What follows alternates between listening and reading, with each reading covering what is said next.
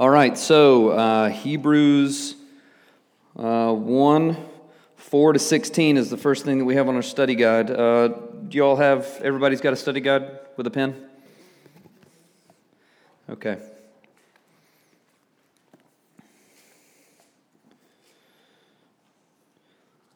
Before we get started, I just want to commend one book to you as it relates to these warning passages in Hebrews 5 and 6, as well as a number of other warning passages throughout the Old and New Testaments. But there's this book called The Race Set Before Us by Tom Schreiner and Ardell Canaday. Tom Schreiner's a New Testament professor at Southern Seminary in Louisville. Ardell Canaday is a visiting professor at Southern, but he teaches, I believe, in maybe Toronto. No, actually, he's now at St. Paul, Minnesota, so shout out to the McFarlands. He's also New Testament and Biblical Theology. Both of them are New Testament Biblical Theology. So The Race Set Before Us, this is a great resource for understanding the warning passages, of which we will move through quickly. Can anybody give me a very, very, very, very concise review of Hebrews 1 to 4, verse 16?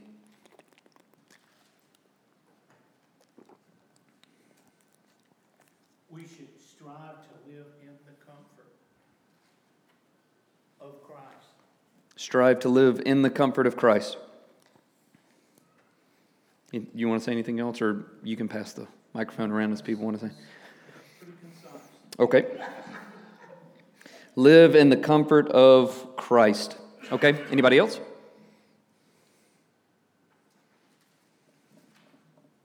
I think that actually may be on, if you don't mind turning it off while we're...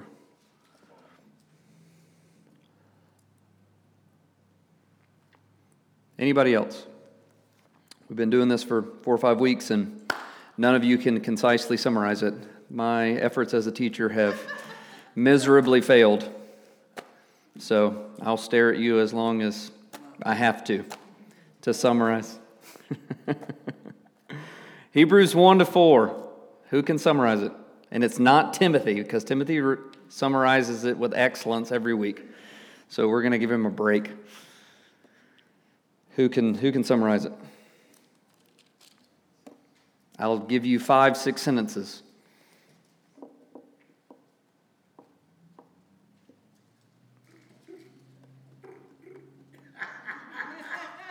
I know, I'm like, all right, well, maybe we'll just start over. Tonight we'll be going through Hebrews 1 again.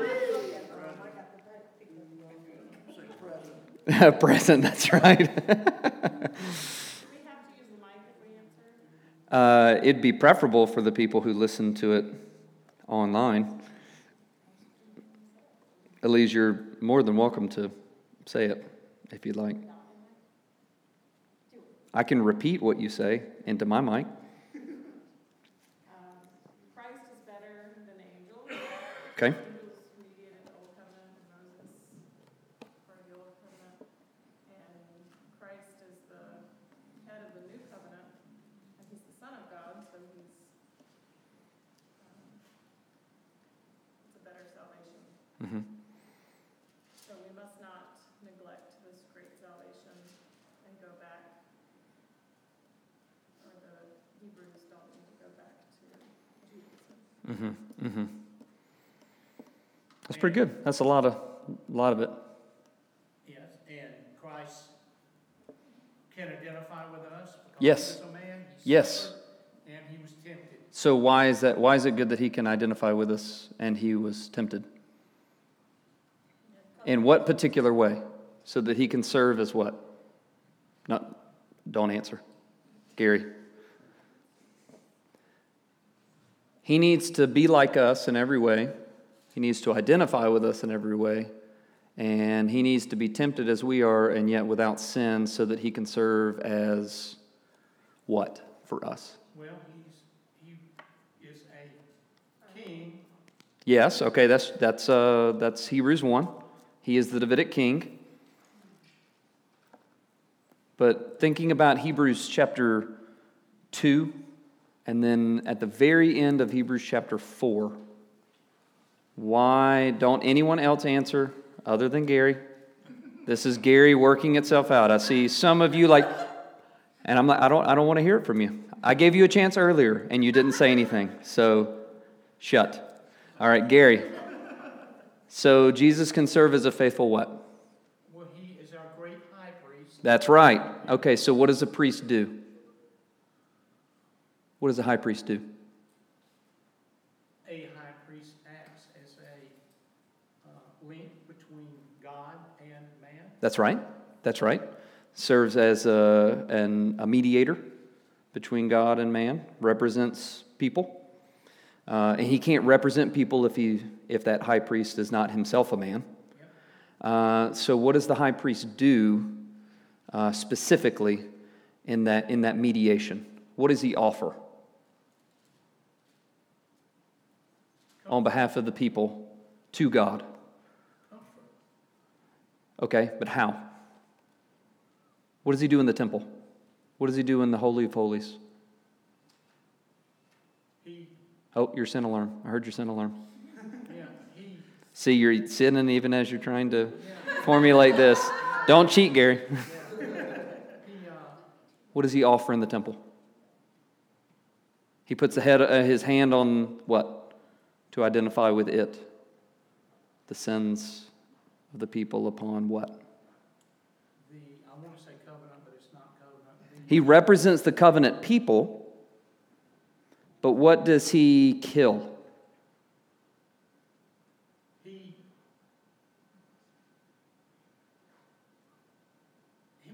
killed the sacrificial system.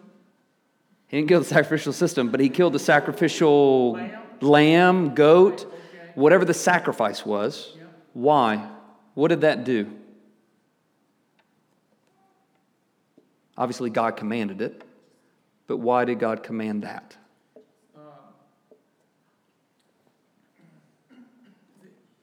Well, the act of sacrifice is actually a work, and Christ came to eliminate salvation through works. Mm-hmm. Yep. That's right.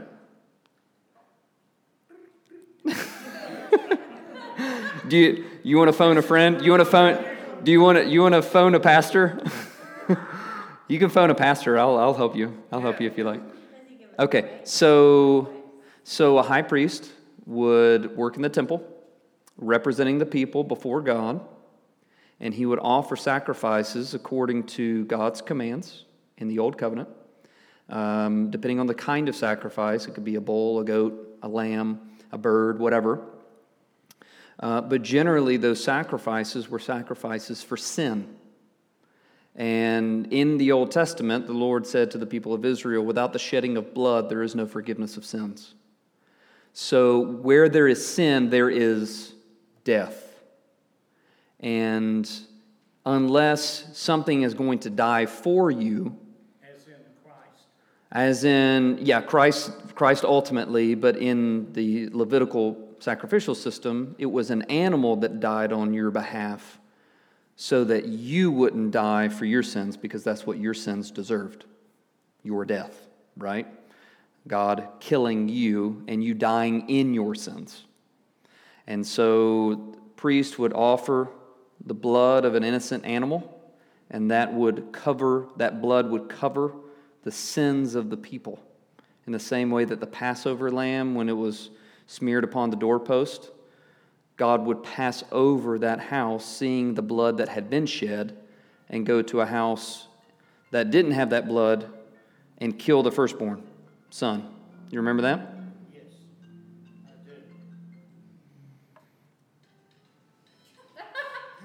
do. Unbelievable. From my senior saints.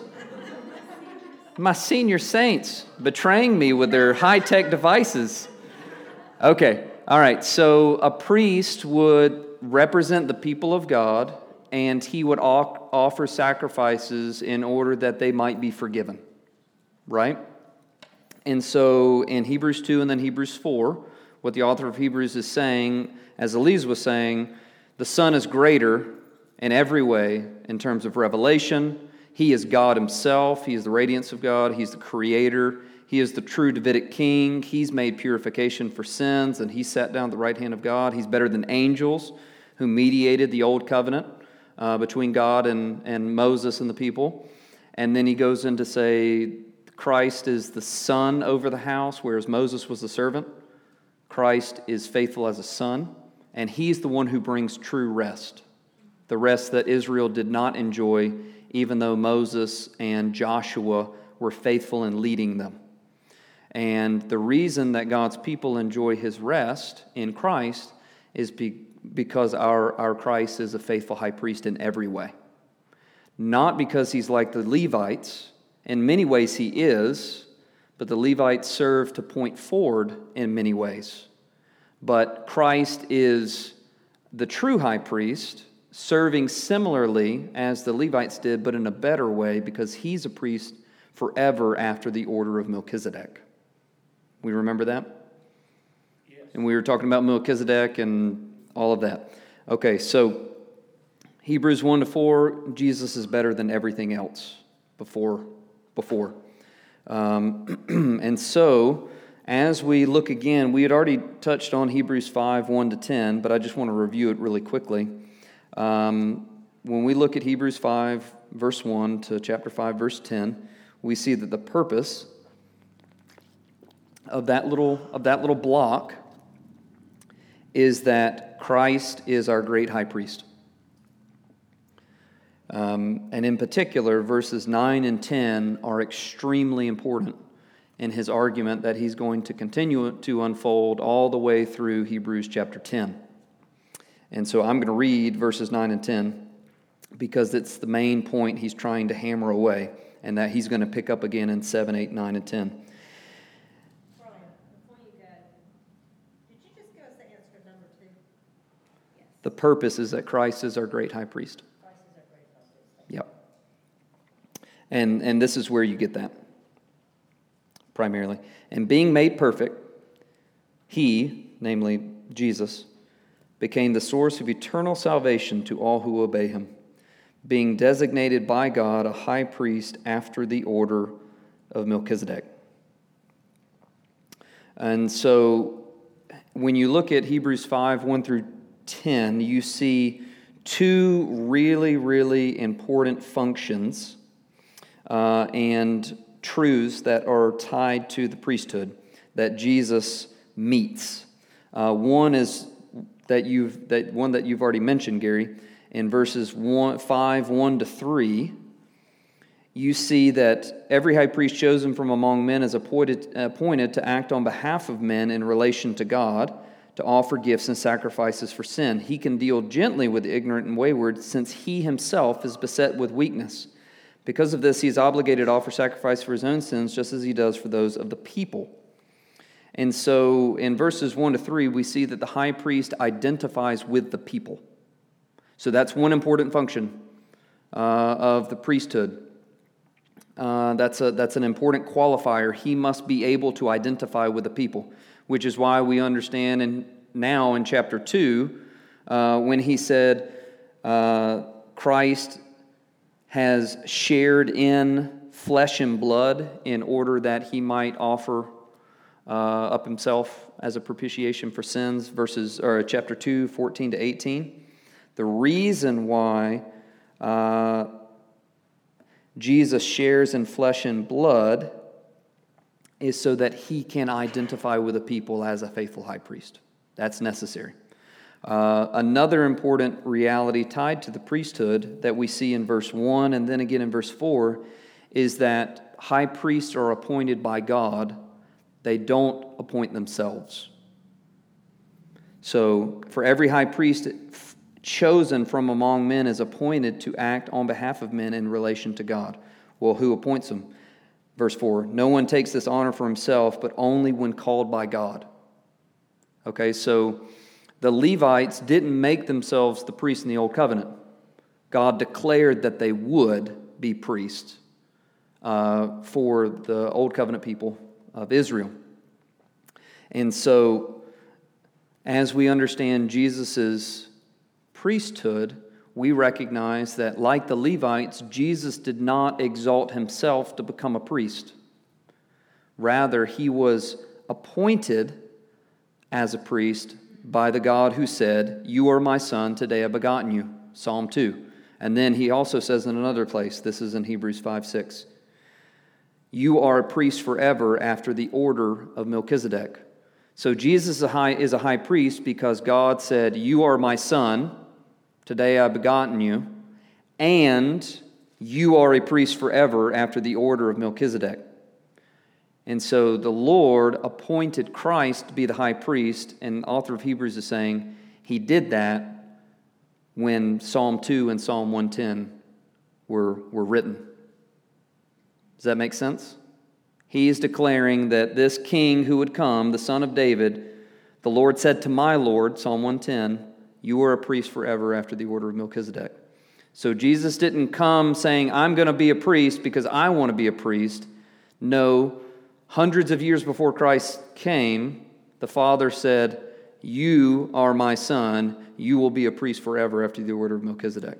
So Jesus shares in a true and full humanity so that he can identify with the people, but he is appointed by God, not seeking to exalt himself, but he's exalted by the Father as a high priest, and we see that he is made perfect. Remember, being made perfect is not that he's made perfect morally, like he becomes more perfect or something. He becomes perfect as a high priest through his suffering. We remember that? Being made perfect is tied to his vocation as a priest. I need to see like nodding of heads to make sure that we're understanding, because y'all had a real difficulty telling me Hebrews 1-4. So y'all have to nod at everything to make sure that we're following. Okay, all right. But not like Julie, because Julie was just nodding to say, "Yeah, I hear you saying something, but I'm not understanding it last week." No, you're tied to her, one flesh union. So you're her mediator right now, a representative. But that's not on you, Rob. So in Hebrews 5:1-10, we see that Christ is our great high priest, and the two important things that the author of Hebrews is emphasizing is that Christ can identify with his people. The Son can identify with his people because he shares in flesh and blood. He has a true humanity. And God appointed Jesus as a high priest. And we see that in Psalm 2 and Psalm 110. God declared that the Son, Jesus, would be a priest forever after the order of Melchizedek. And so we see that Jesus was made perfect in his suffering as a high priest. And that's the main emphasis of chapter 5, verses 1-10. And he's going to come back to that in just a minute. But he seems to interrupt his teaching when we get to Hebrews 5, verse 11. And that continues all the way to chapter 6, verse 20. He's been talking about Jesus and Melchizedek, but then all of a sudden the author of Hebrews turns to his audience in this sermon and says, we've got to address some things. And so he's going to, as we look at Hebrews 5:11 to chapter 6, verse 12, the purpose that we have there is that he is going to exhort and encourage and warn the saints to endure in the faith. He's going to exhort and encourage and warn the saints to endure in the faith, or to endure in the Christian faith. And so let's slow down and read this section. And for the sake of time, I'm just going to go ahead and read it. Beginning in Hebrews chapter 5, verse 11. About this we have much to say. What does he have much to say about? He has much to say about Jesus being the priest after the order of Melchizedek. About this we have much to say, and it is hard to explain, since you have become dull of hearing or sluggish of hearing. For though by this time you ought to be teachers, you need someone to teach you again the basic principles of the oracles of God. You need milk, not solid food. For everyone who lives on milk is unskilled in the word of righteousness, since he is a child. But solid food is for the mature, for those who have their powers of discernment, trained by constant practice to distinguish good from evil. Therefore, let us leave the elementary doctrine of Christ and go on to maturity, not laying again a foundation of repentance from dead works and of faith toward God, and of instruction about washings, the laying on of hands, the resurrection of the dead, and eternal judgment. And this we will do if God permits, for it is impossible in the case of those who have once been enlightened, who have tasted the heavenly gift and have shared in the Holy Spirit, and have tasted the goodness of the Word of God and the powers of the age to come, and then have fallen away, to restore them again to repentance, since they are crucifying once again the Son of God to their own harm and holding him up to contempt. For land that has drunk the rain that often falls on it and produces a crop useful to those for whose sake it is cultivated receives a blessing from God. But if it bears thorns and thistles, it is worthless and near to being cursed, and its end is to be burned. Though we speak in this way, yet in your case, beloved, we feel sure of better things, things that belong to salvation. For God is not unjust so as to overlook your work and the love that you have shown for his name in serving the saints as you still do. And we desire each one of you to show the same earnestness to have the full assurance of hope until the end, so that you may not be sluggish, but imitators of those who through faith and patience inherit the promises. Okay, we'll stop there so we can deal with this particular section first. Okay, you can't see, it's unfortunate, you can't see it in Hebrews 5:11 unless you understand that since you have become dull, that same word that's translated dull here is actually also sluggish. So if we translate it, since you have become sluggish of hearing, in verse 11, and then we turn to 6:12, so that you may not be sluggish, but imitators of those who through faith and patience inherit the promises, what is that called? It starts with an I.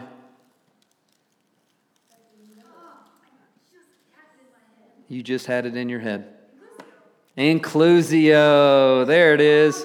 So sluggish in verse 11 and 5, and then sluggish in verse 12 and chapter 6 help us to understand that he's making a point here, and these bookends serve as a way of helping us to understand this 5:11 to 6:12 is a little unit that he wants us, one little unit, to understand what he's talking about as it relates to sluggishness. Okay? He says, you've become sluggish, and then at the very end he says, so that you might not become sluggish. Okay, well, how have they become sluggish, and how are they not to become sluggish? Well, all of those answers are in between. Does that make sense? All right, so if we read those as bookends, then we understand that this particular section is going to help us to understand how you ought not to become dull or sluggish in hearing, and how you are to, we might be able to receive the warning that he gives about being sluggish, and then at the very end, help us to understand how we are not to be sluggish. So, he wants to say a lot. I mean, he's already said a lot, right? He said a whole lot, all right? This is a typical pastor. He wants to say a lot. But why can't he say a lot? They can't handle the truth. Pop culture reference, you get a point for that. John wouldn't get it, though. A Few Good Men, John. A Few Good Men is a movie in the 90s. Yeah, Tom Cruise. Yeah, well, yeah, but at least you know it, right? Fake it till you make it. He wants to say a lot, but he can't. Why? Because the Hebrew Christians, his audience, have become spiritually immature.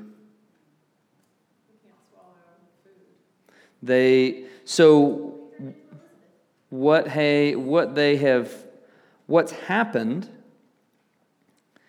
is he's saying, by this time, you should be teachers. So it's clear that these Hebrew Christians, likely in Rome, have been Christians for a really long time. They should know the truths of the gospel, the truths about Christ and his high priesthood. They should understand the basic tenets of the faith so well that they can turn around and teach other people. It's not to say that you should all be pastors or elders. He's not talking about that. He's saying that you should know these things well enough to be able to turn to the person who doesn't know Christ or the baby in Christ next to you and teach them the things that I'm now having to teach you, even though you've been a Christian for a really long time. So I don't think that they're actually babies in the faith. I think they're being tempted to turn back to being babies because in the midst of their suffering, they're forgetting all of the basic truths about Scripture and the gospel. Okay? And one of the basic things is Jesus is better than the old covenant. You shouldn't even think about going back to that. That's really basic Christianity 101.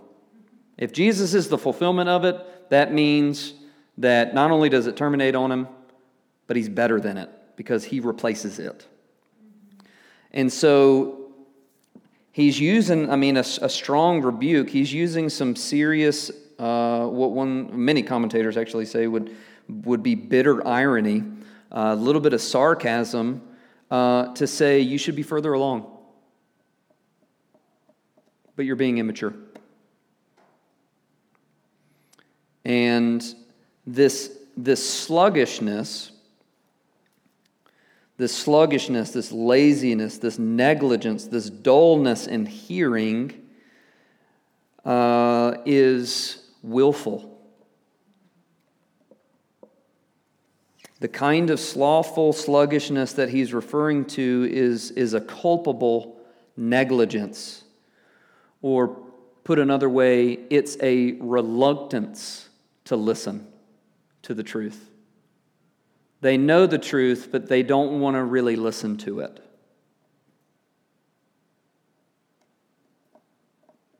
And I'll tell you, the reality is this, as we look at this and we say, man,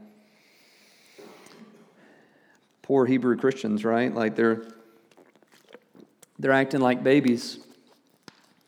But just as a pastor, for the handful of years that I've been a pastor at these couple of different churches, it's amazing in pretty much every level of church discipline how often Christians, and I'm including myself here, can be really, really spiritually immature. And how quickly we can forget the things that we profess and have believed for years and have to be retaught the basic truths of the faith. And so, in every particular issue of church discipline, both at Emmanuel that I've been involved in and here at Holy City, it's not discipline over complicated stuff. It's discipline over you have to regularly gather with the saints as a part of the body. No member can say to another, I have no need of you. If you've been united to Christ, you've been united to his people. You can't meaningfully obey the New Testament if you're not a part of a local church. Or you can't sleep around. You can't.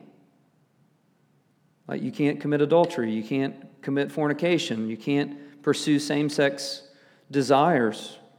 That's clearly outlawed in Scripture through explicit commands. But as Timothy said last week, I think rightly, the whole pattern of marriage and sexual fidelity is ultimately meant to point to Christ and his relationship to the church. And so when we're unfaithful in marriage, when we commit sexual immorality, we're saying something about Christ and the church. And that's why it's so terrible. And it's also because we're temples of the Holy Spirit, and so we can't unite that which is holy with that which is unholy. So in church discipline, as often as it is very, very, very painful, you can have pastors who aren't doing the basic patterns of obedience. Pastors who aren't believing the simple truths of the gospel and living in light of it. And so as we look at Hebrews 5 and 6, I don't want us to be so far removed from it to think that this isn't a real warning for each of us. I don't know, some of you would say that you've been Christians for decades. And the author of Hebrews would say, oftentimes in the midst of our sin, at the time that you should be a teacher, you're having to relearn the basics. It shouldn't be this way. And so this is a really hard rebuke. But we're going to see the pastoral shepherding in the midst of it. But I want to say this, the difficulty isn't just mental laziness, though that is a problem. Right? There is some laziness. We'd rather turn on Netflix or whatever rather than reading or praying or whatever, and I'm guilty of the same thing. The difficulty isn't just mental laziness, but the issue here and the root of it is ultimately spiritual resistance to the Lord, which is why it's such a serious issue. And he's saying, listen, the trajectory you're on, and he's going to unfold this in just a minute, the trajectory you're on is not a good one. It's going to lead to you leaving the faith. So we shouldn't play with sin, because that's where sin takes us.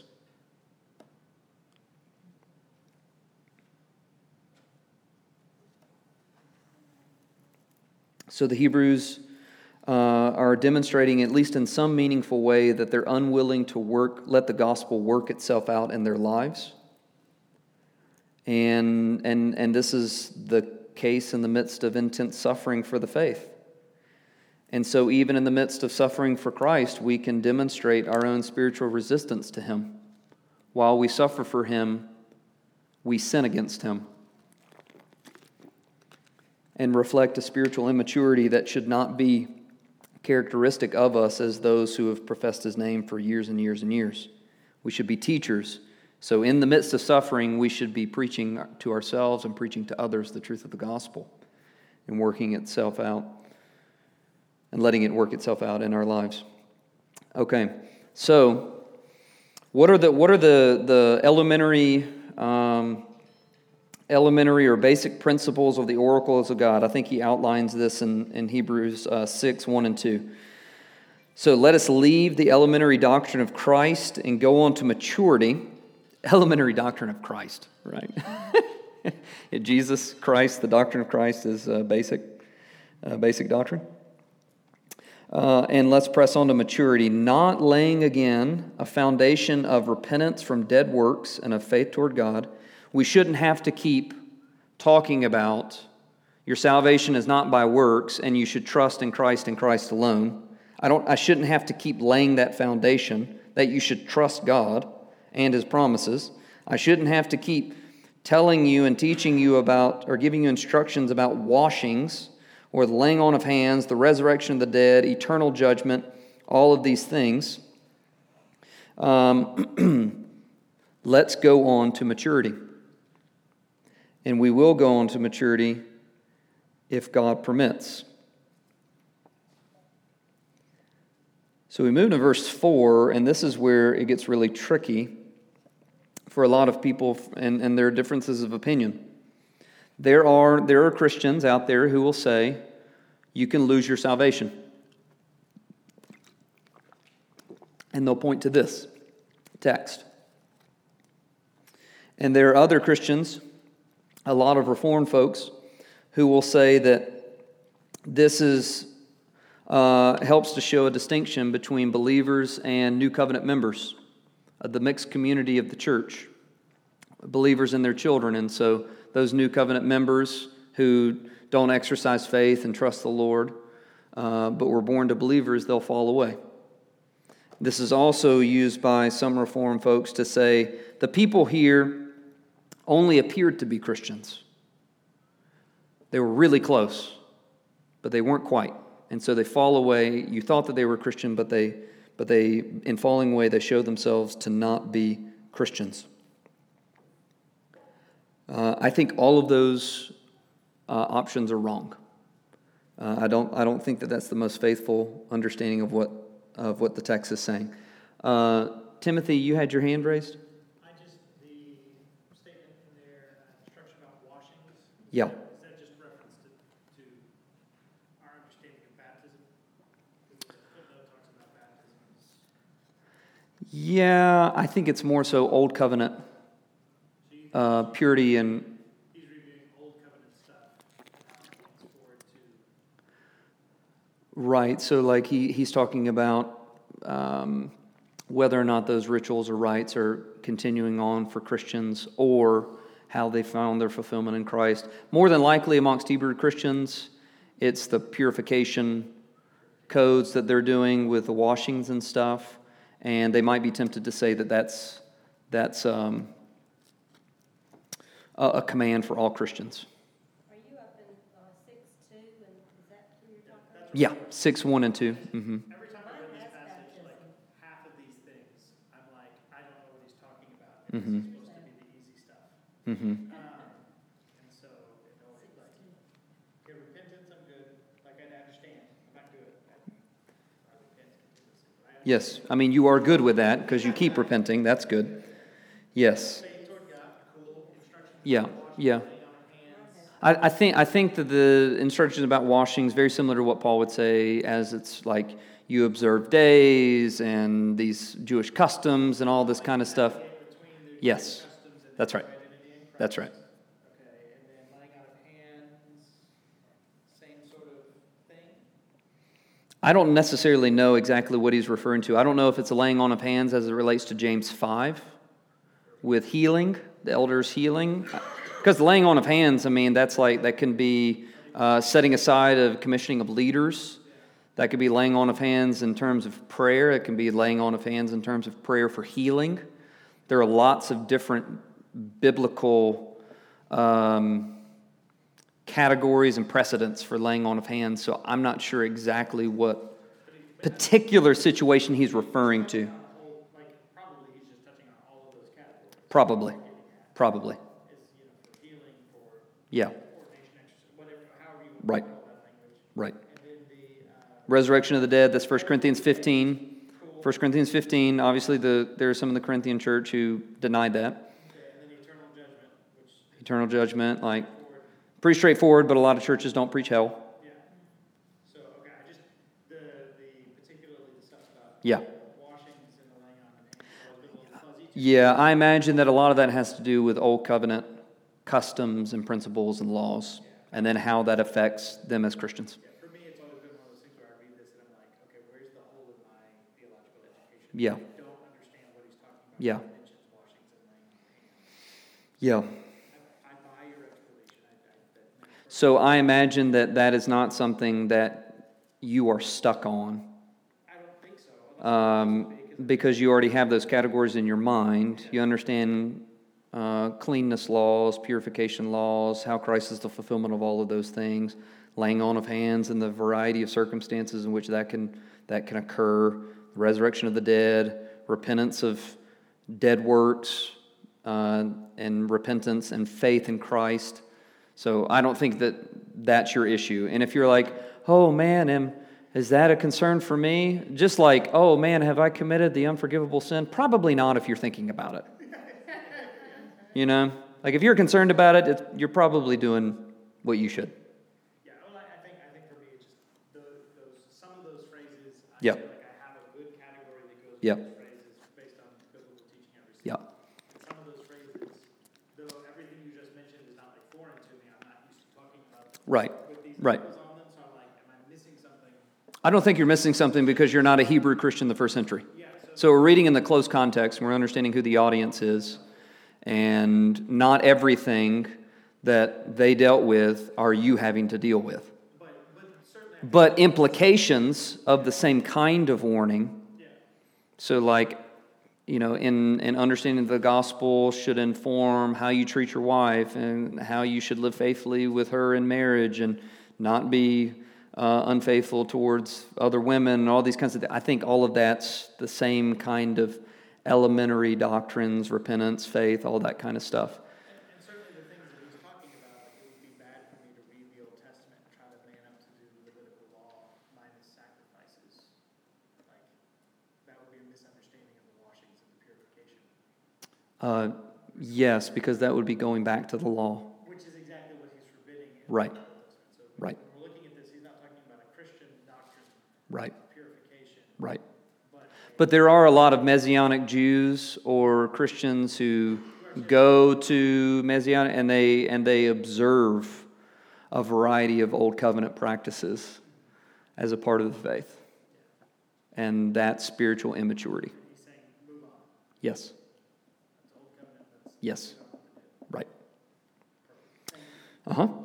So, it's impossible in the case of those who have once been enlightened, who have tasted the heavenly gift and have shared in the Holy Spirit and have tasted the goodness of the Word of God and the powers of the age to come, and then have fallen away, to restore them again to repentance, since they are crucifying once again the Son of God to their own contempt, or to their own harm, and holding him up to contempt.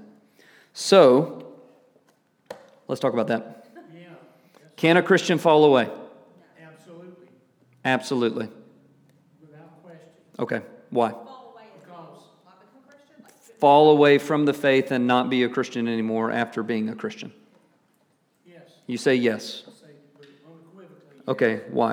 And I think because they, to me, you made the statement that some people feel like you can lose your salvation. Mm-hmm. I feel like you can lose your salvation. Okay. And the reason I feel that, or think that, is because we're all going to be judged. Mm-hmm. And let's just say, for the sake of argument, I was saved and I was repentant for 5 years, and then I quit being repentant. Mm-hmm. I continued to sin, Mm-hmm. and I was unrepentant. Yep. To me, it would make sense that on the judgment day, he's going to say, I never knew you. Yep.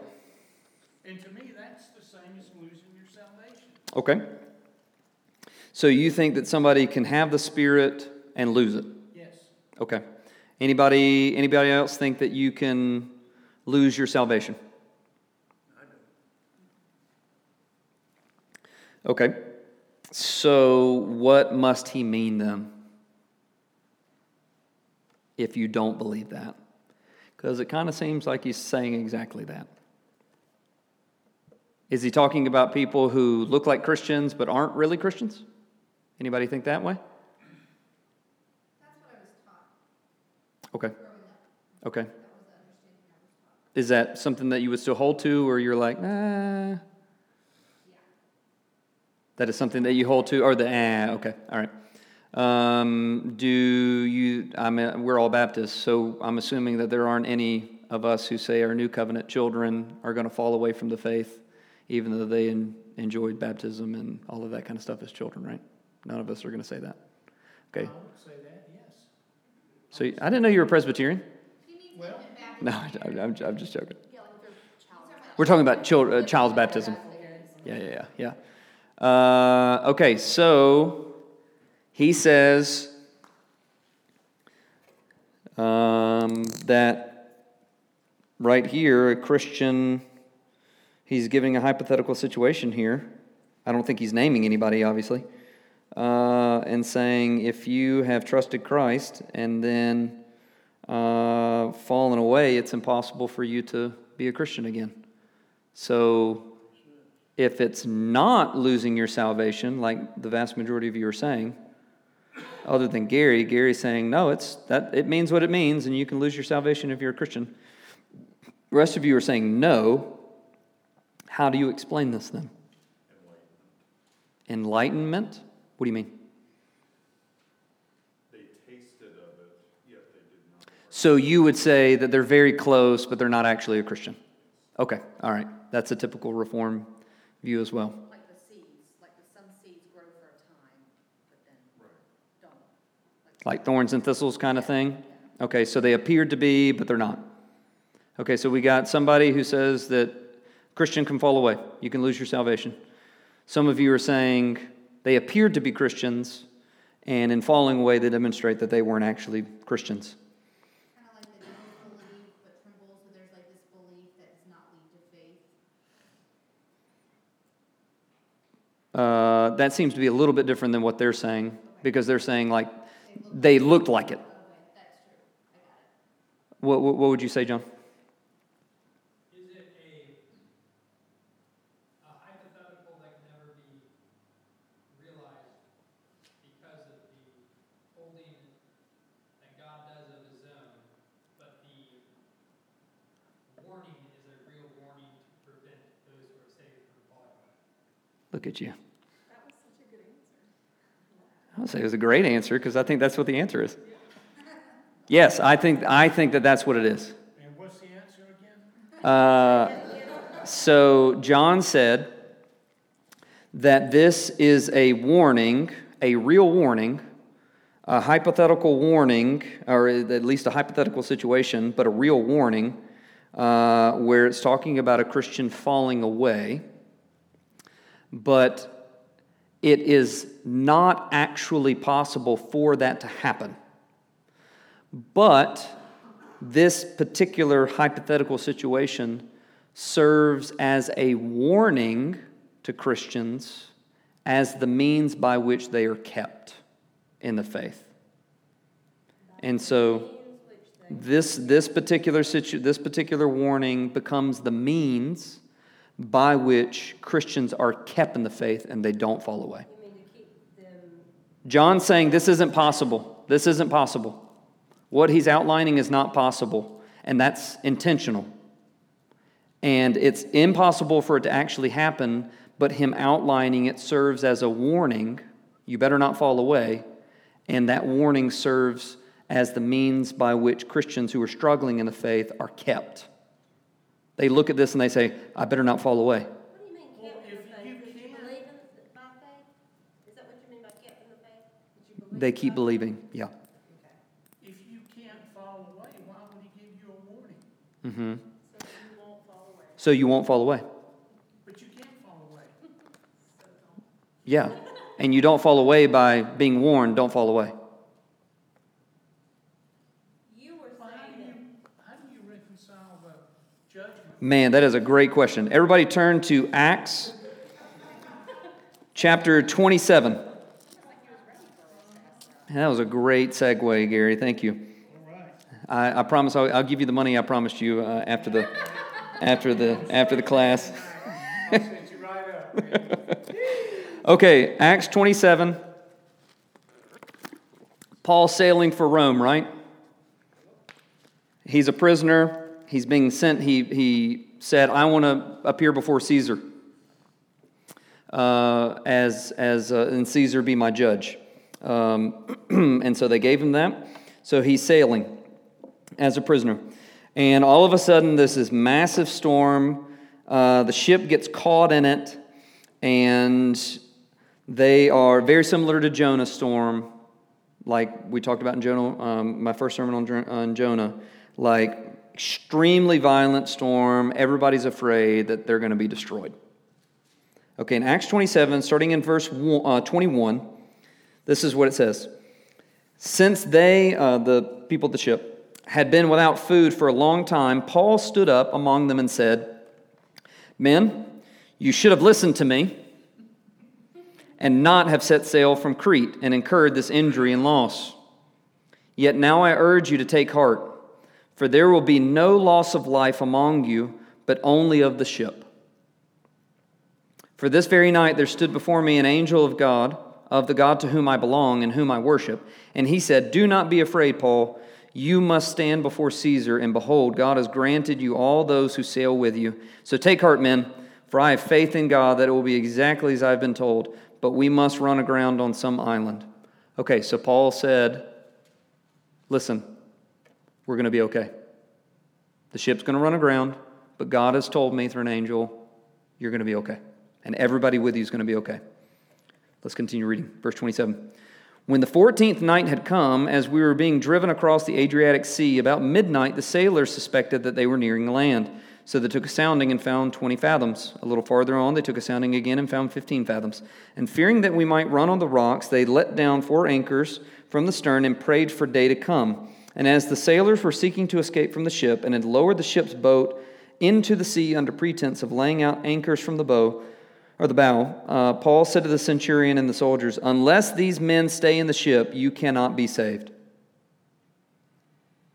Then the soldiers cut away the ropes of the ship's boat and let it go. How can Paul receive a message from God through an angel that says, "Don't worry, Paul, you're going to have to appear before Caesar, and everybody with you is going to be safe. You're going to lose the ship, but everybody's going to be safe"? That was the Lord's word to Paul. How can Paul then say, "Unless you stay in the ship, you're going to die"? If he's already been told by God that they're going to live. His warning becomes the means by which the sailors stay and they live.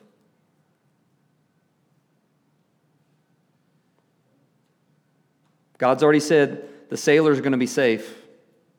You're going to lose the ship, but the sailors are going to be okay.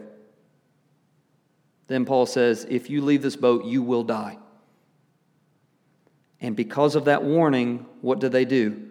They cut off the life rafts. They stay in the ship. In verses 43 and 44, the centurion ordered those who could swim to jump overboard first and make for land, and the rest on planks or on pieces of the ship. And so it was that all were brought safely to land. So everybody lived, as God had already promised. Everybody's going to live. But then in the midst of that storm, some are saying, we're going to abandon ship. And Paul says, if you do that, you'll die. And that warning from Paul becomes the means by which those sailors stay on the ship. And because they stay on the ship, what happens? They live. So relate that back to what we were saying. That is a great encouragement. In Hebrews 6, Christians... I'll split the money with you. Okay, all right. Remember Paul. Paul's on the boat, right? Okay, author of Hebrews is on the boat. God's already told him New Covenant people are going to be saved. They're going to endure to the end. But then these Hebrew Christians over here are looking at the Old Covenant because of all the suffering, and they're like, man, oh man, it'd be great if we jumped off this Jesus ship and jumped back into the Old Covenant. And the author of Hebrews looks at them and says, if you do that, there's no way that you can be saved again.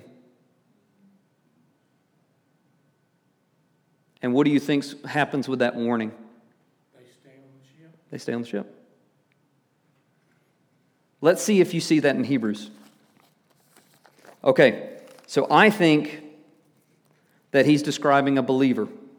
And the primary reason is that in 6:4, it talks about someone who has shared in the Holy Spirit.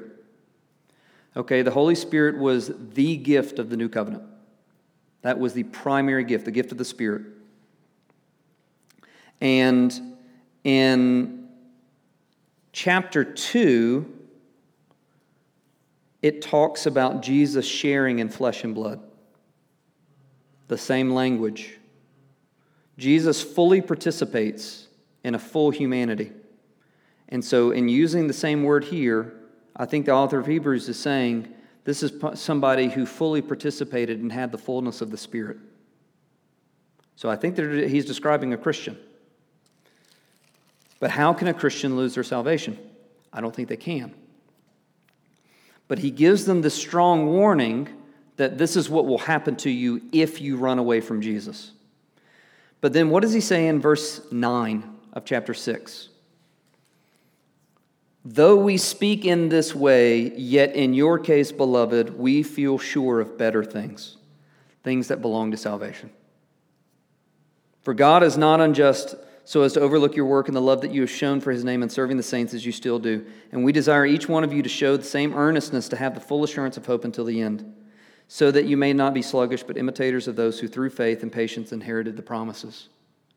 He says, you better not fall away from the Lord, because it's impossible for you to be saved again. But I don't think that's going to happen to you, because I'm so encouraged in all the many evidences of God's grace through the Spirit in your life. And I'm confident that God will keep you and cause you to endure to the end. So you must endure. Don't be sluggish. Does that make sense? No, I still don't see that. I still don't see the, trying to reconcile that with the judgment day. I think you're describing people who thought that they were Christians and they actually weren't, which is Matthew 7. It says, I never knew you. I never knew you. I knew you and then you left. That's right. I never knew you. Why did Jesus never know them? Because they're workers of lawlessness. So what happens to those people that jump the ship, like they backslide or they do whatever? I'm thinking of Hebrews now, not Mm-hmm. Acts. Mm-hmm. But they repent, Mm-hmm. and so they're okay in their salvation because they repented. You gave a very, very, very vague situation that I'm not sure. Okay. What do you mean? But I was just thinking. Maybe give me a more specific example. I was just wondering, like in that scenario, somebody Mhm. that backslides, Mm-hmm. they know Christ, Mm-hmm. but they're backsliding. Mm-hmm. They- What does that? Yeah, I guess what does it mean? Backsliding. Backsliding by sinning all the time and not caring about God. Okay. How long? Just forgotten about Him. Right, but how long? I mean, Christians can do some pretty terrible things. In a year or so. And then they decide to repent, then they're okay. But what if they never repent? Mm-hmm. Mm-hmm. And it comes to be Judgment Day. Mm-hmm. And are you saying that they might not have ever known Christ? Yeah, so let's take, for example, the person who prays a prayer, walks down the aisle, yada, yada, yada. I love Jesus. I repent and believe. And they continue on for about 5-6 years, and then they go out left field, never come back to the church. 40 years. I would argue that person was never a Christian. And the Bible gives us a category for that because the Apostle John describes those kinds of people in 1 John. They were among us, but they were not of us. They went out from us, but they were never of us. So the Bible gives us categories for people coming in and looking like the real deal, but not actually being the real deal. That's one category. So in that situation, if it's they're living in unrepentant sin and it's like a really long time, and people are calling them to repentance and faith, and there's just a hardening and deception going on there, and that's just the pattern of their life, I would say if you've practiced church discipline and then they never come back, they were never a Christian. But for this person who does like terrible stuff, professes Jesus, does terrible stuff, and repents, either that person was a Christian and remains a Christian, was a Christian in the beginning and remains a Christian, but maybe their church doesn't practice church discipline. And so like the Corinthians, that local church is proud. And they do a disservice to that believer by not calling him or her to faith and repentance. That may be a situation. Maybe they do practice church discipline. They discipline him out of the church. And he realizes, holy smokes, I've been turned over to Satan. I want to repent and believe. And he's like, I want to come home. And the church accepts him. And that's a relatively quick, say, repentance after discipline. I think that can happen. I think that there are people who are maybe disciplined out of the church, and they realize afterwards, I was never a Christian. But now I actually understand the gospel, and I want to repent and believe. And church discipline becomes the means by which that person's actually saved. even though they thought that they were a believer before.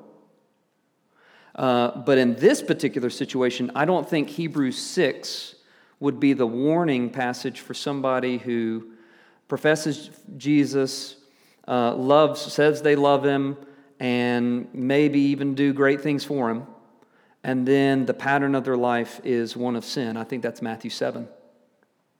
Lord, Lord, didn't we do great things in your name? Preach and prophesy in your name, and in your name cast out demons, heal the sick. And Jesus will say to them, I never knew you. Depart from me, workers of lawlessness. Their life was patterned by lawlessness. That's not Hebrews 6. Hebrews 6 is a person who's full of the Spirit, who's tasted the Word and believes it to be true, loves Christ, and then they fall away.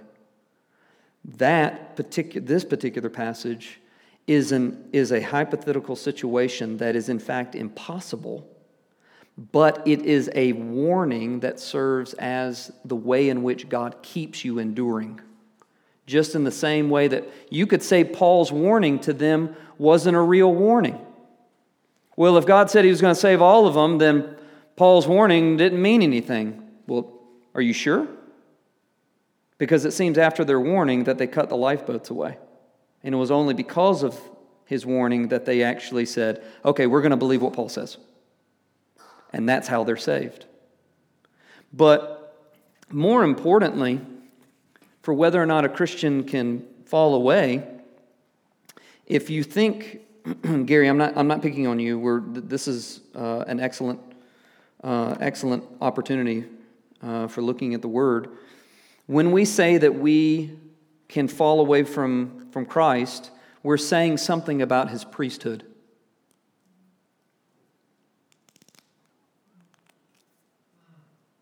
And we're saying something about his atoning sacrifice. So what are you saying when you say a Christian, yeah, you can be a Christian and then you can reject the faith and fall away and be a Christian and lose your salvation. What are you saying about the Christ who represents that person? And what are you saying about the sacrifice that he gave in order that they might be saved? You're saying that Jesus is not telling the truth. Either that, or he wasn't as faithful a high priest as we seem to think he is. You're kind of introducing works back into your salvation, because if there's something to do to lose it, then You got to do things to keep it. your work has to do something to keep it. Yeah, and so I would say that the main reason why a Christian can't lose their salvation is because Jesus is your high priest. And because he represents you and he speaks for you and he intercedes for you on behalf of the Father, and he's the one who gives you the Spirit, which is the seal of your inheritance, Ephesians 1. And it's his body and blood that was broken for you. The blood of bulls and goats can't take away sin, but the blood of Christ does, once for all. Either that wasn't powerful enough, or he wasn't telling the truth. That's the primary reason why I think Christians can't be lost. So in these situations, if we have these categories in our mind, in the situations where somebody grows up in the church and they're professing faith and they may have a great life for 20, 25, 30 years, and then they just go off the rails, and their life is patterned by lawlessness, then I think that you would say no one should be confident that that person's a Christian. And it may be that they have a Matthew 7 experience. Because if people can prophesy in Jesus' name and cast out demons in Jesus' name and perform miracles in Jesus' name, that seems to be some pretty mighty works. I've never cast out a demon. I've never healed anybody that I know of. But if there are people who profess faith in Jesus and are able to do that, and yet their life is categorized by lawlessness, and they were never Christ's, then what the standard becomes for the Christian life is not what you do for Jesus, but rather your faith and obedience working itself out every day to the end. Which is why the author of Hebrews is saying, you must endure. It's not just enough to pray a prayer, to have a moment and a decision made and one point of conversion. You must continue to repent and believe. And for the Christian, if this person, the Christian, runs after sin, because I'm an idiot and I've done that, okay? I've done that. I'll be super honest. I'm not going to tell you all the details. But many times where even for months and maybe even years, and the Lord disciplines those He loves. He's going to talk about that in Hebrews 12. We haven't gotten there yet, but I'm going to give you a little sneak peek. The Father disciplines His children. If you look at a person's life and their life is not characterized by the discipline of the Lord, Hebrews 12 says He doesn't discipline illegitimate children. He only disciplines sons. And so the Lord will not let His people be lost because Christ is your king, priest, and prophet. He brings a better revelation, a better priesthood, and a better sacrifice, and He is the king who rules, and His salvation is so much better than anything that any of the Old Covenant or anything before that. It makes you obedient. It changes you from the inside so that you become a new creature and a new creation. It keeps you on the ship. That's right. And the warning is a means for that. And I'm telling you, like you may say, well, that's not a true warning. Well, buddy, that's been a warning in my life. You better believe that I've thought many times, if I don't repent, I'm not going to endure to the end.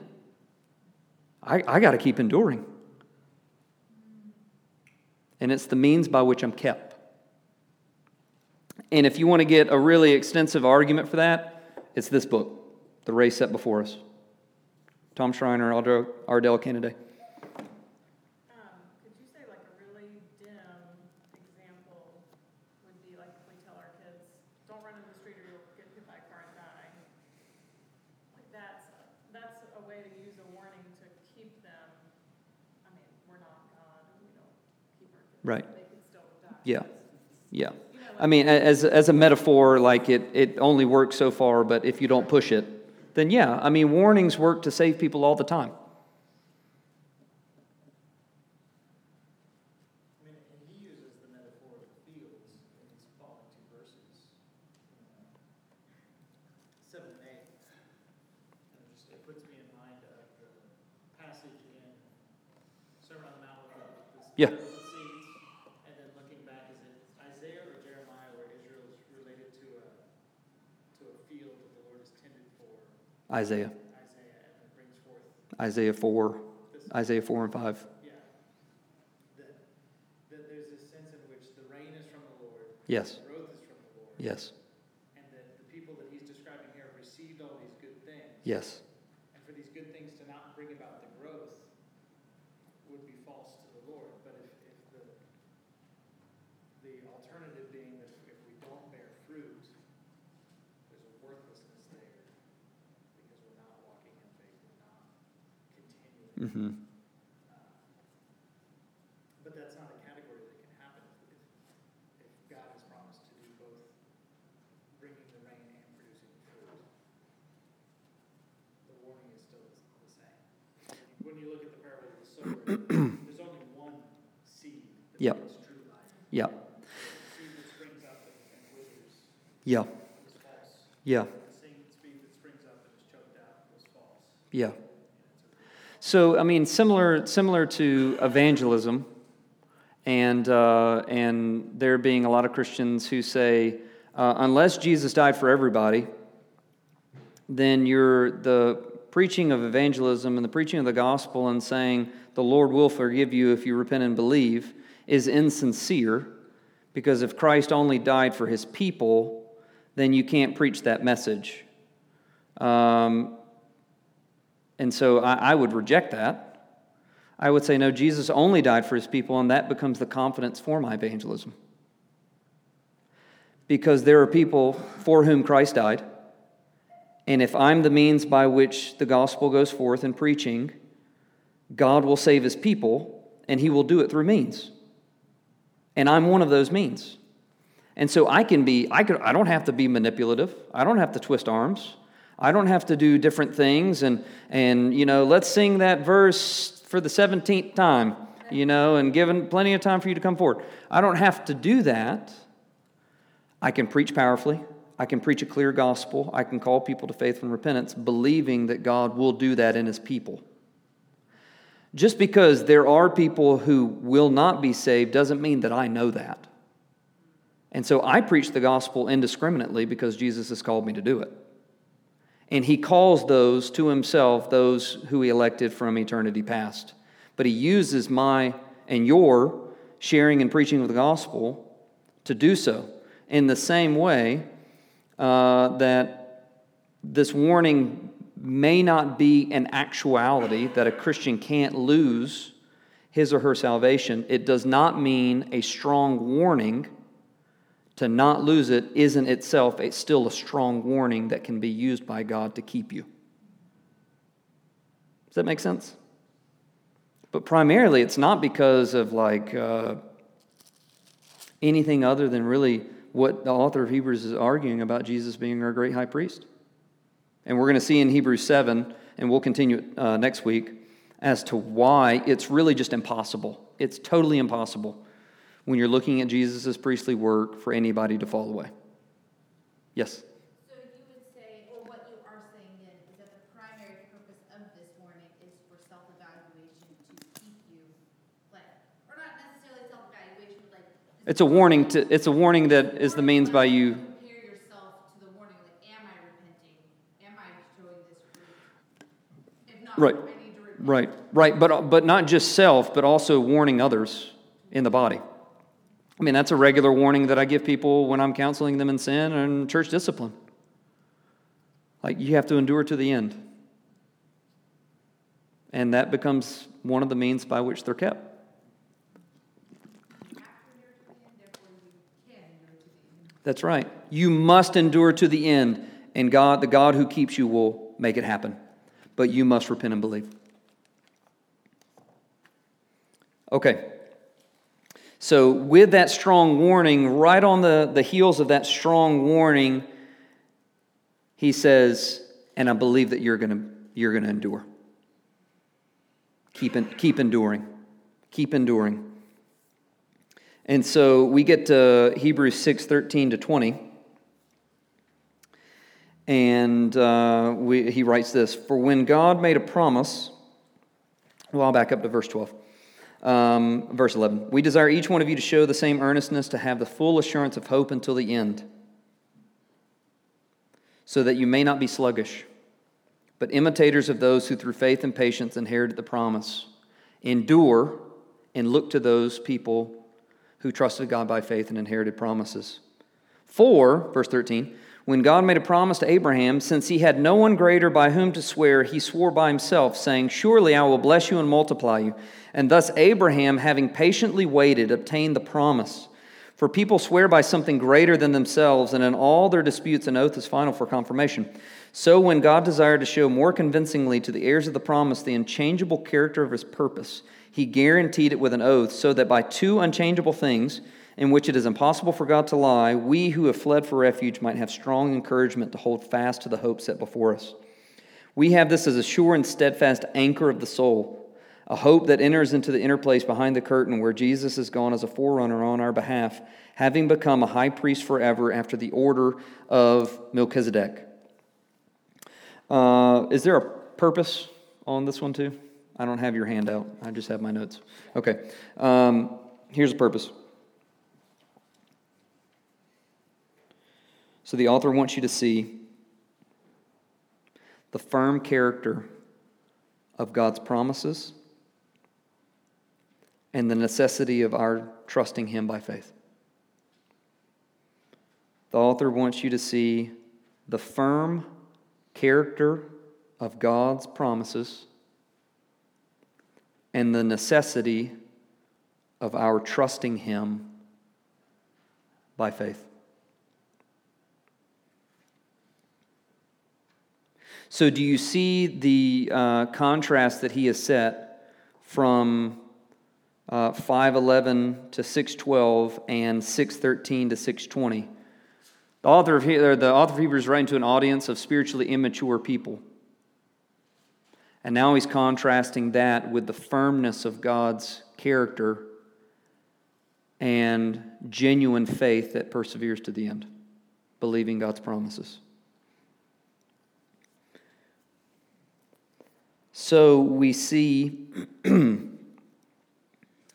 that he appeals to Abraham, and he appeals to Abraham in a particular situation. Does anybody know what situation he's referencing here?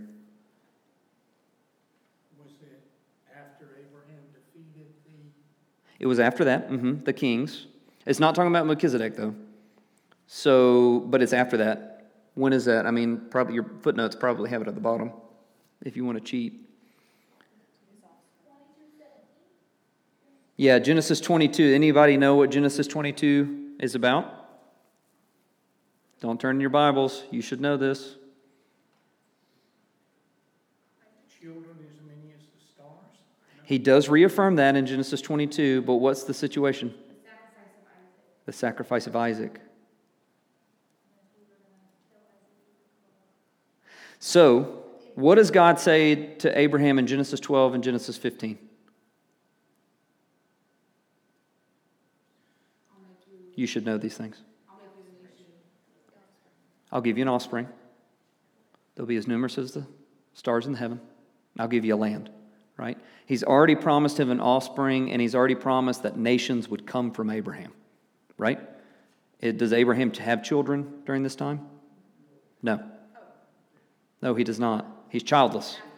Now, he tries to make it happen with Ishmael, and that's bypassing God's purposes, right? But God hasn't yet given the offspring yet. Well, right before this particular situation, Sarah conceives, and she has Isaac. So God keeps his promises. But then what does God call him to do in Genesis 22? To sacrifice. So think about that. God is calling Abraham to kill the person that God promised. And he's calling him to kill the person through whom Abraham will have offspring as numerous as the stars. So what does Abraham do that he's commended for? He obeys God. He obeys God, and he obeys him by trusting him, right? He trusts the Lord. Even tells Isaac, when Isaac's like, hey, where's the sacrifice? The Lord will provide one. Why? Because the author of Hebrews is going to say it later. Abraham so trusted God's promise, his covenant promise, that he knew that even if Abraham had to kill Isaac, that God would raise him from the dead. That's the kind of trust that he has in the Lord. And the author of Hebrews is saying, and that's the kind of faith that you should have. You should have faith greater than Abraham's. Jan and I watched a movie that had that segment in it, and you talk about something sad. It shows Abraham taking Isaac up there, and it was just, golly, they came. I mean, it's really easy to conceptualize it, right? And you're like, okay, yeah, Abraham had to offer his son, and he was there with a knife, and, God stopped it, and Abraham trusted him, like, yeah, slow down a little bit. Like, pump the brakes. Like, take that which is most important to you, and imagine that God's saying, I need you to destroy it. And God had promised you that thing. And that his great blessing would be through that thing. And he says, I need you to destroy it. mean, wouldn't that be an opportunity for you to be like, what the hey, Lord? Didn't you promise me this? Come on, what is this all about? Is that unbelief or is that belief? That's unbelief. It's unbelief to disobey a clear command of the Lord. But what does Abraham do? Abraham obeys, but he obeys in light of God's promise. He's living in light of God's previous promises in Genesis 12 and Genesis 15. Through your offspring, all the nations are going to be blessed. You're going to have offspring as numerous as the stars in the heaven. And it's not going to be through Ishmael. He knows it's going to be through Isaac. I mean, Ishmael is going to be blessed just because he's connected to Abraham. But Isaac is the one through whom the promises will come. And Abraham trusts him. And what does the Lord say? Genesis 22, verse 17. The Lord stops him. Abraham, don't lay your hand on the boy. I know that you fear me, seeing that you haven't withheld your son, your only son, from me. And then he lifts his eyes, sees the ram. Abraham sacrifices the ram. The first instance maybe of a substitutionary sacrifice here that we see that's later picked up in the Levitical priesthood and system. Abraham called that name of the place, the Lord will provide. On the mount of the Lord it shall be provided. And the angel of the Lord called Abraham a second time from heaven and said, by myself I have sworn, declares the Lord, because you have done this and have not withheld your son, your only son, I will surely bless you, and I will surely multiply your offspring as the stars of heaven and as the sand that is on the seashore, and your offspring shall possess the gates of his enemies. And in your offspring shall all the nations of the earth be blessed, because you have obeyed my voice. So when you go to court and you have to testify, they, at least traditionally, they've had you put your hand on the Bible. I swear to tell the truth, the whole truth, and nothing but the truth, so help me God. And you're giving an oath upon the Bible and an oath to God, so help me God. I'm going to tell the truth. So God becomes the guarantor, or at least the executor of vengeance if you are going to lie, right? And so God, we do that by appealing to something greater than us, right? I swear on myself. Okay, well, that doesn't mean anything. Just give me your word. Like, that's no better than you telling me your word, I need something more than that. For God, there is no one greater, and there is nothing greater than him. But in Genesis 22, he says, what's the exact wording again? Genesis 22.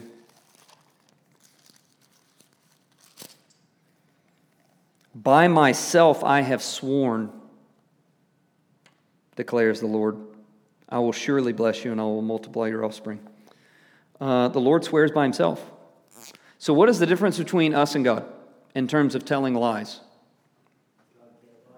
God can't lie. Is that, we talk about God being able to do everything, but he can't lie. Does that mean that God's not all powerful? Because we think that the ability to lie is somehow good, when in fact it's imperfection, right? So God can't lie. And he will not lie. That's right. He cannot because he will not. That's right. And God's character and his word are what? Always true. So we've got these God's very character, by his nature, he always speaks the truth. When he speaks, life happens. He creates the world. He gives new life through his word in Christ. He can't lie. But then we see in Genesis 22, and this becomes important for Christ's priesthood, because we see the same thing in Psalm 110. God swears by himself.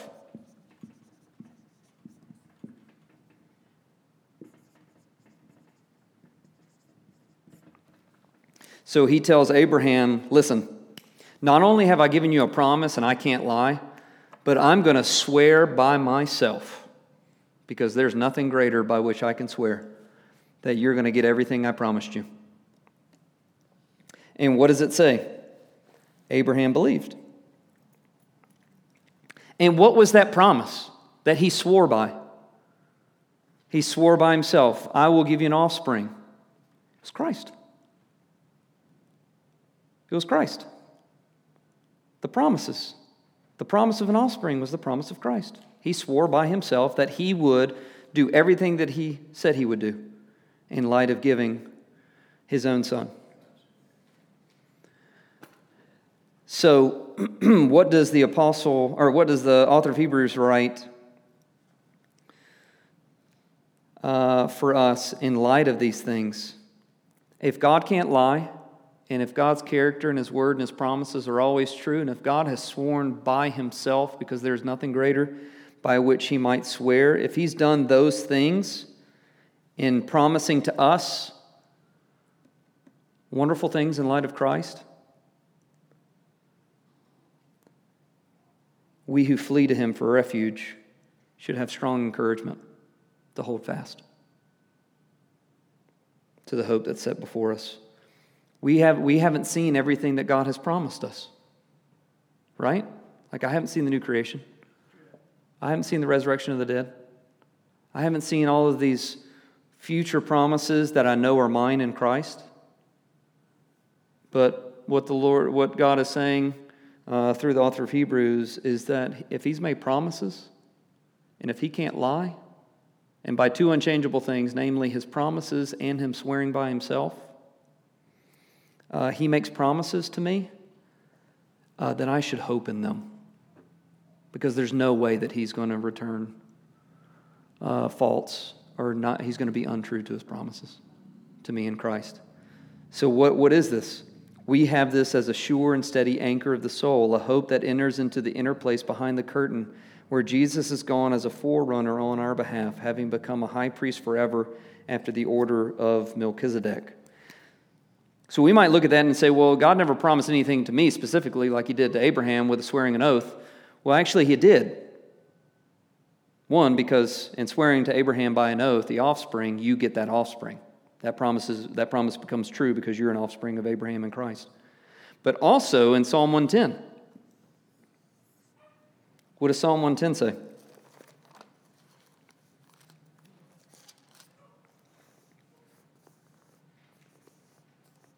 The Lord, Psalm 110, verse 4. The Lord has sworn and will not change His mind. You are a priest forever after the order of Melchizedek. God can't lie. He will not lie. God's promise and His character and His word are always true. God swears by Himself because there are no greater, that He will do what is true and say what is true. And He has said, you are a priest forever after the order of Melchizedek. And so why is that important for us?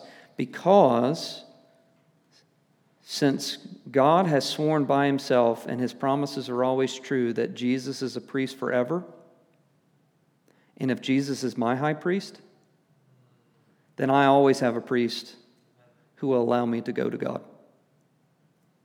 So I can always enter into the inner place with confidence.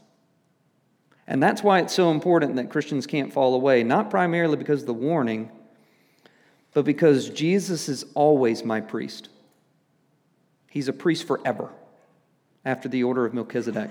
Not like the Levites, after the order of Melchizedek. He's a priest forever, so that my hope, your hope in Christ, is that you can enter into the inner place, not on the basis of your works, but on the basis of Christ's priestly work. And so He's already commanded you to be confident in your prayers, pray confidently, approach confidently the throne room of grace in prayer. But now He's actually referring more to the presence of God itself, not just prayer. You can enjoy the presence of God. And in fact, you must enjoy the presence of God confidently. Why? Because you have a priest forever after the order of Melchizedek in Jesus Christ. And it's not, Jesus didn't say, I'm going to make myself a priest. He was appointed a priest. And He was appointed a priest by the fact that God can't lie, His promises, word, and character are always true, and God has sworn by Himself You are a priest forever, son, after the order of Melchizedek. So, as you think about your life and you see clearly like that you're a huge screw up, because you should see that more often than we probably do. Here's the confidence. You can enter confidently in prayer and in the presence of the Lord because you have a great high priest in Jesus who is a priest forever. And he allows you to enter the throne room of grace and to enjoy the fellowship of God, that which he enjoys. And you're going to enjoy it forever because Christ is going to be your priest forever. Because the Lord has sworn and his promises are always true and he can't lie. Does that make sense? Now, this is important for his argument in Hebrews 7, but we're going to have to stop there. Any questions? He'll build on this in Hebrews 7. Hebrews 7 is amazing. Any questions before we close it up? Yeah, we'll do Hebrews 7. I didn't think that we would do any more than Hebrews 6, but I made the study guide as if we might. It was like we used to say in the 60s, that's heavy, man. All right, okay, any questions before I pray? Okay. All right, well, let me pray, and y'all can get out of here.